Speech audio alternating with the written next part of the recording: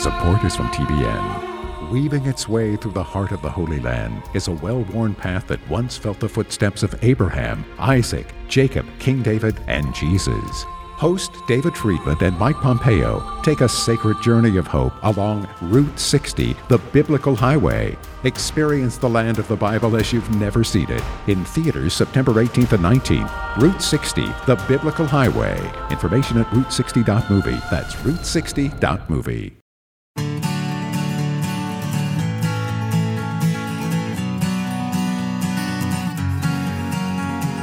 Well, hello everybody, I'm Hal. And I'm Melanie. And we want to welcome you to another episode of Making Biblical Family Life Practical. So we've got 8 kids. 8 kids who we have homeschooled all the way through. Mm-hmm. 6 of them have graduated. Number 7 is a senior this year. Yep. And so you know what? I remember before we had a lot of kids and I thought about the possibility of having a big family. I pictured the KinderCare bus. And that's then not realized, the way this works. No, People don't have not, litters, Hal. We're not Labrador Retrievers, and so we're not going to have 8 2-year-olds or 8 6-year-olds starting school at the same time. So what that kind of meant was they added into our school one at a time, and that meant that there were little ones underfoot. But, yeah, it was different than I imagined. Mm-hmm. Because, I remember when I first started school and we had he was really young when he started because he begged me to start. Right. And, we had one in school and a toddler and a baby. Right. And you think, I can't add any more to this. Yeah. But 2 or 3 years later, when you add the next child, it's not that you have more little ones, it's that you've added an older one on top. So right. Now you have a second grader and a kindergartner and a toddler and a baby. So it's kind of like if you started out and you've got a 6, a 4, and a 2-year-old, yeah. And then 2 years later, now you've got an 8-year-old and a 6 and a 4 and a 2-year-old. Yeah, you keep adding kids on top as the older ones get older, mm-hmm. And actually it gets easier in many ways because right. the older kids help so much. But you got to make it through the day. Right, and so one thing I want to talk about is how do you homeschool with babies and toddlers? Because I think I saw a post the other day mm-hmm. in one of my groups, and one of the moms said, I'm pregnant, I'm due in October, I have no idea how in the world I'm going to balance homeschooling, first grade, and a preschooler, and a newborn. Mm-hmm. And I thought, I think that there's some things here that you may be missing. Yeah. Because homeschooling a young child does not take very long. No, and it doesn't have to be super formal and structured like you had a classroom full of other people's children. Well, I think people imagine, if you've never homeschooled before, all you know is they're doing full-day kindergarten at the school down there.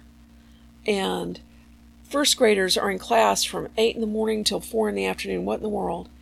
And you picture that it's going to take that long, but really, homeschooling kindergarten takes about 30 to 45 minutes a day. Uh-huh. And it can be broken up into 4 or 5 bites. Let's just be honest. A lot of the school schedule, particularly in the younger grades, is because it also doubles as childcare. Yes. That it's just easier to take your whole family and drop them all off at the bus stop and pick them all up at the same time. And the fact that your high schooler brings home a bag full of homework to do at night, and the fact that your kindergartner really only spent about an hour and a half doing anything academic, and it was play school the rest of the day, that's immaterial. You were just looking to manage your schedule. But, right. But if you're doing it at home, your schedule's at home already. And so... And what they actually need to learn does not take much time at all when you're tutoring a child one-on-one. Right. Because if you're teaching a whole classroom, you might have to explain a math problem 5 ways for everybody in the classroom to get it. But if you explain it to your own child, first of all, you're going to understand how they think, and so likely the first way you explain it, they're going to get it. Right. Mm-hmm. But if they don't, you can explain it in different ways until they do. Mm-hmm. And so sometimes it's going to be just the math you teach your child is going to take you a minute, 1 minute. And other times it might take an hour to help them explain it, to help them understand it. Yeah. But it's not going to take an hour every day. Right. In fact, it's seldom going to take more than a few minutes. Right. And so I think that's the first thing of homeschooling with babies and toddlers, to realize that school is not as time demanding as we think.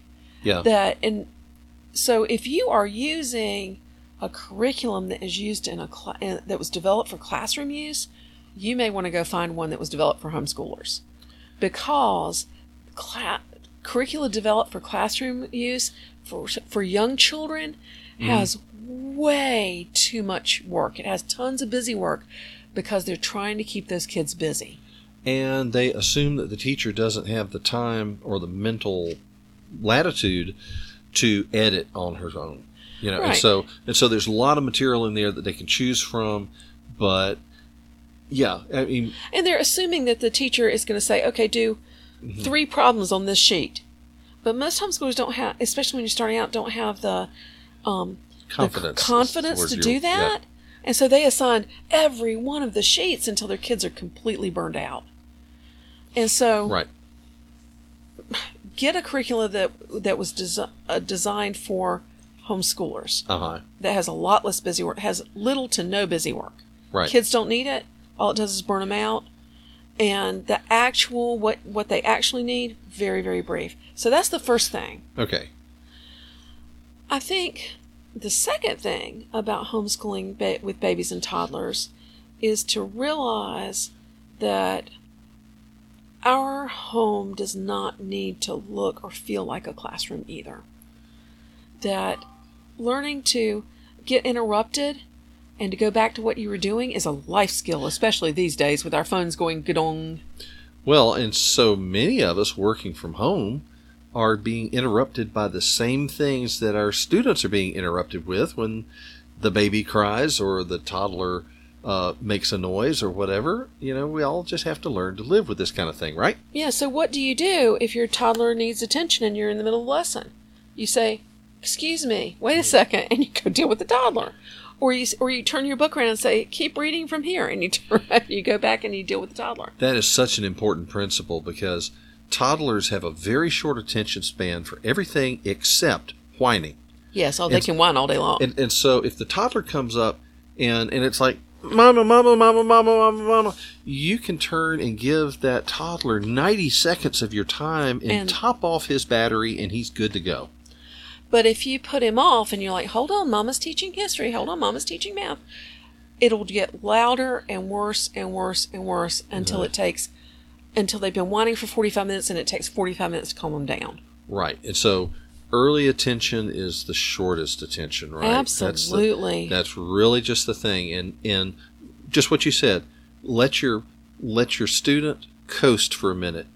Give them direction and say, here, what would you do with that toddler? How would you entertain that toddler during school? I mean, well, for one thing, have some toys they can play with during school, and only during school is a help. Because then they're excited to play with those things that aren't always available. Oh, like toys that don't have batteries and noisemakers in them? Things that don't make noise. Yeah, just for school. Also, some toddler school things, like crayons and paper and art supplies. Picture books. Glue sticks that they can sit in the floor and do some, quote, school of their own. Right. They love that. One thing that we would do is I would just say, you want to do some toddler school? Come here. And I'd get them off my lap, and I would count their toes with them, or sing the ABC song, or teach them a rhyme, or teach them a Bible verse. And in less than 2 minutes, they'd be done and gone. Yeah. But they learned a lot during those little times we spent together, and they just come check in every once in a while. I tell you, that was one thing that really impressed me and surprised me as we were starting our homeschooling journey, was how much the younger kids were overhearing and learning without even paying attention. Yeah. I mean, even things like we were teaching Latin to our oldest one at one point, and his younger brother, who hadn't even learned to read yet, was memorizing the endings because we were chanting them over and over with his older brother, and so and that's been true of everything. Yeah. In fact, I feel like our youngest, our 8th, a lot of things I didn't have to teach her because she heard it so many times growing up. And so I'd sit down and say, let's talk about this. And she'd tell me. And I'd say, okay, well, we're done with that. I bet that happened in Laura Ingalls Wilder's schoolroom when she was a student and when she was a teacher. The younger ones were probably learning in spite of themselves Yeah. When the older ones did their lessons. Hearing the older ones do their recitations, and by the time you've heard it 3 or 4 times, you've got it. Mm-hmm. Well, look, let's talk about some more practical ideas here, but we need to take a moment to hear from our sponsor. Join us on the other side, and we'll be right back. Okay.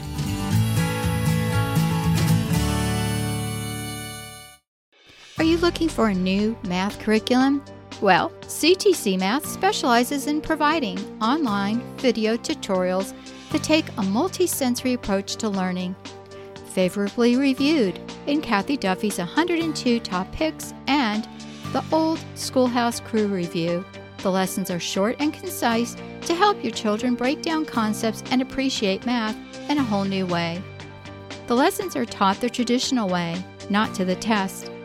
Each one of the video tutorials is taught by an internationally acclaimed teacher, Pat Murray, who is renowned for teaching math concepts in a simple, easy-to-understand way and in only a few minutes at a time.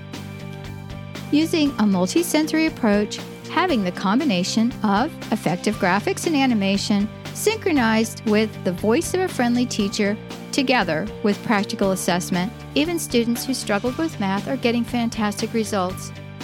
And the ones that were doing okay before now are doing brilliantly. Visit CTC Math today and start your free trial. That's ctcmath.com.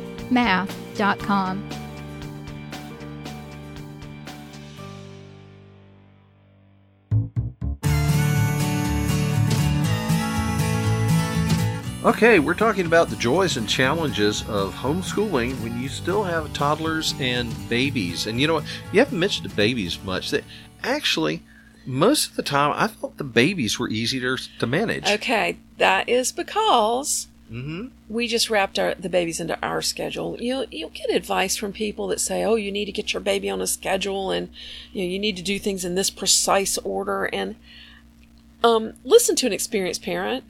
That stuff just stresses you out and annoys the baby.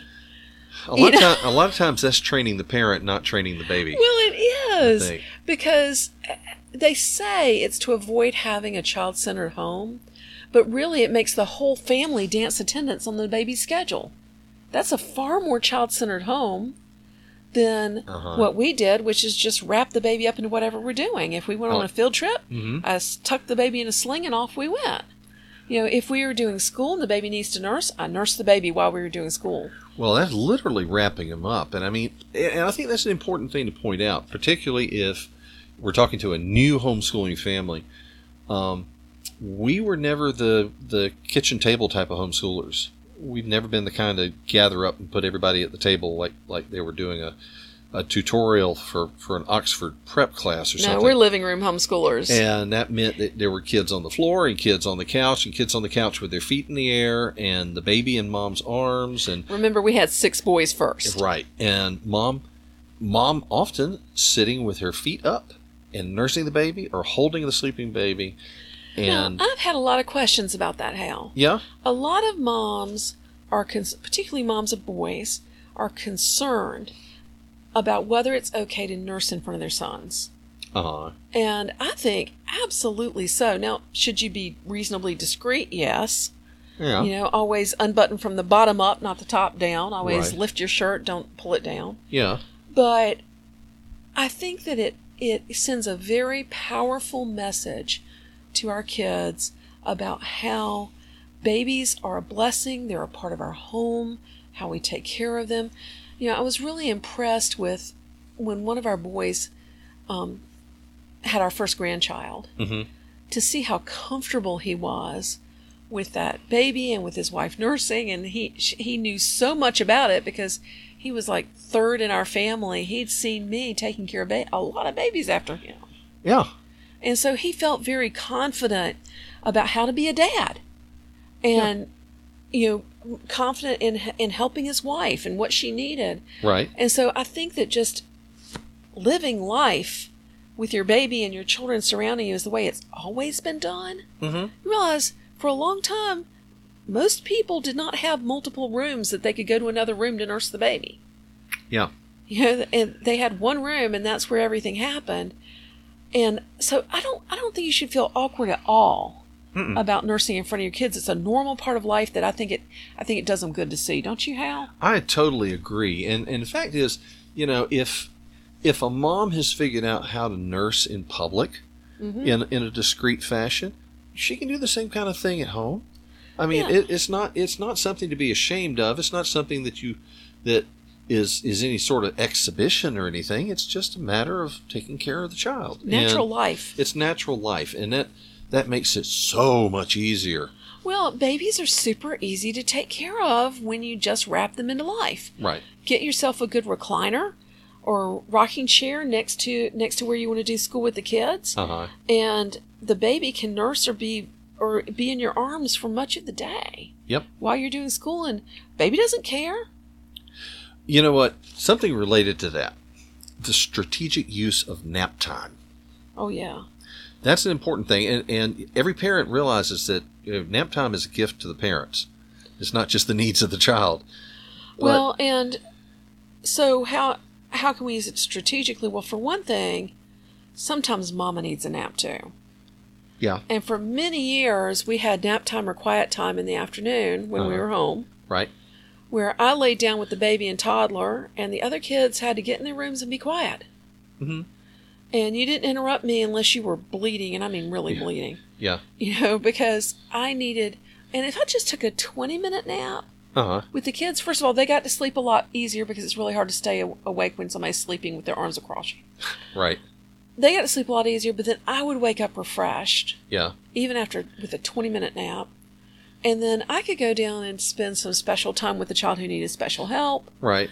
Or work on something that needed to be worked on that I couldn't focus on with the other kids or when the little kids around. Mm-hmm. It's a refreshment time for everybody. And I know particularly with the ones that were older, the ones that are past their elementary years, they discovered that if they knew what they needed to do next in their math or their reading or whatever, that they could come downstairs and do that in the morning before the little ones got up. Yeah. And they could do it without distraction. And, that's something that they figured out on their own. Oh, yes. So now it makes their younger siblings hate them. When they come in and say, "Why are you reading a book? You're supposed to be doing school." "Oh, I'm done with my school." Yeah. But it's a good example. It's a good example. But yeah, they all figured that out on their own. So that's an important thing. Again, recognizing just the rhythms of life in your family and the dynamics. And that's an important thing to recognize, just like your homeschool doesn't need to look like anybody else's. Now, that is a very important point, Hal, because I think what stresses moms out when they have babies and toddlers is they worry about doing all the written work. Yeah. And they think we're getting behind and we've got so many worksheets and we can't catch up. And I think, first of all, you need to realize nobody's ever going to look at that stuff. No. And so don't do it unless it's providing educational value. Right. Now, sometimes they need to do some written work. But a lot of times, the written work is not as critical. For example, if you miss a day because you go on a field trip, don't freak out the next day saying, "Oh no, we've got to do 2 whole math worksheets or my child's never going to get into college." No, instead, go over both math concepts and do practice on both math concepts and maybe skip the worksheet. It will not hurt your kids. I needed to hear that. Yeah. I was so afraid that my kids would miss something if we skipped a worksheet now and then. Right. But the curriculum designers assume that you're doing that because most teachers do not have them do a full practice lesson, and lesson every single day. Right. And so they don't assign 30 problems. They typically would do every other one or some days give homework, some days not give homework. Right. And so I think we need to give ourselves grace and to realize that a lot of the things that are stressing us out are really unnecessary. Because, I remember doing so much written science stuff, and with later children I realized, I'm just creating documents nobody's ever going to see again. Yeah. And we can listen to the science, and we can read it out loud, we can do some hands-on projects, and they remember it just as well.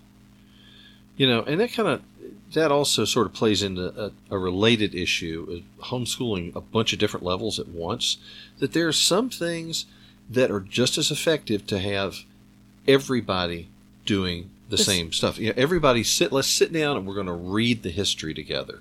We're going to sit down, we're going to read this story together. And everybody hears it. The second grader hears it. The seventh grader hears it. And that's okay. You can ask them different questions maybe. But you don't have to teach 4 hours for each individual child and take a day and a half every day.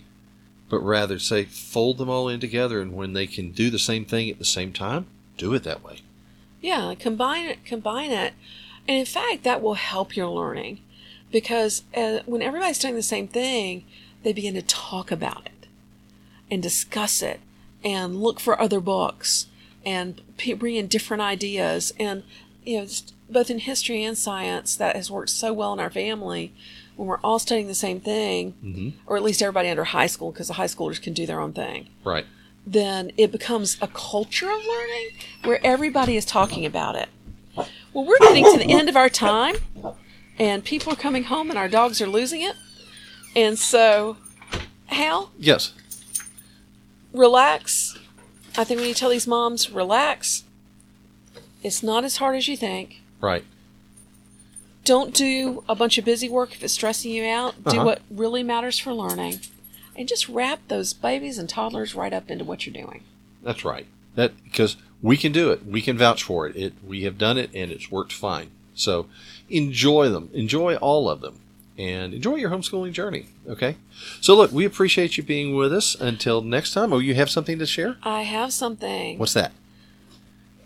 I will give them a freebie. Yes. If they'll go to the show notes page. Okay. At halmelanie.com/radio and just scroll down till you see this. Mm-hmm. There's a freebie on homeschooling young children. And I think you're going to love it. Ooh. Excellent. And we'll have some other links on the show page there. That's halandmelanie.com/radio. Well, look, we thank you for joining us, and we look forward to talking with you again later. And until then, I'm Hal. And I'm Melanie. Bye-bye now. Bye, y'all. You've been listening to Making Biblical Family Life Practical with Hal and Melanie Young. If you found this program interesting, challenging, and encouraging, why not join us on the web at halandmelanie.com. That's HALANDMELANIE.com. Or follow us on social media. You can find us on Facebook at Facebook/HalAndMelanie or Facebook.com/RaisingRealMen. This program is a production of the Ultimate Homeschool Radio Network. Join us next week when we'll be back to talk about making biblical family life practical. Until then, thank you and God bless you for listening.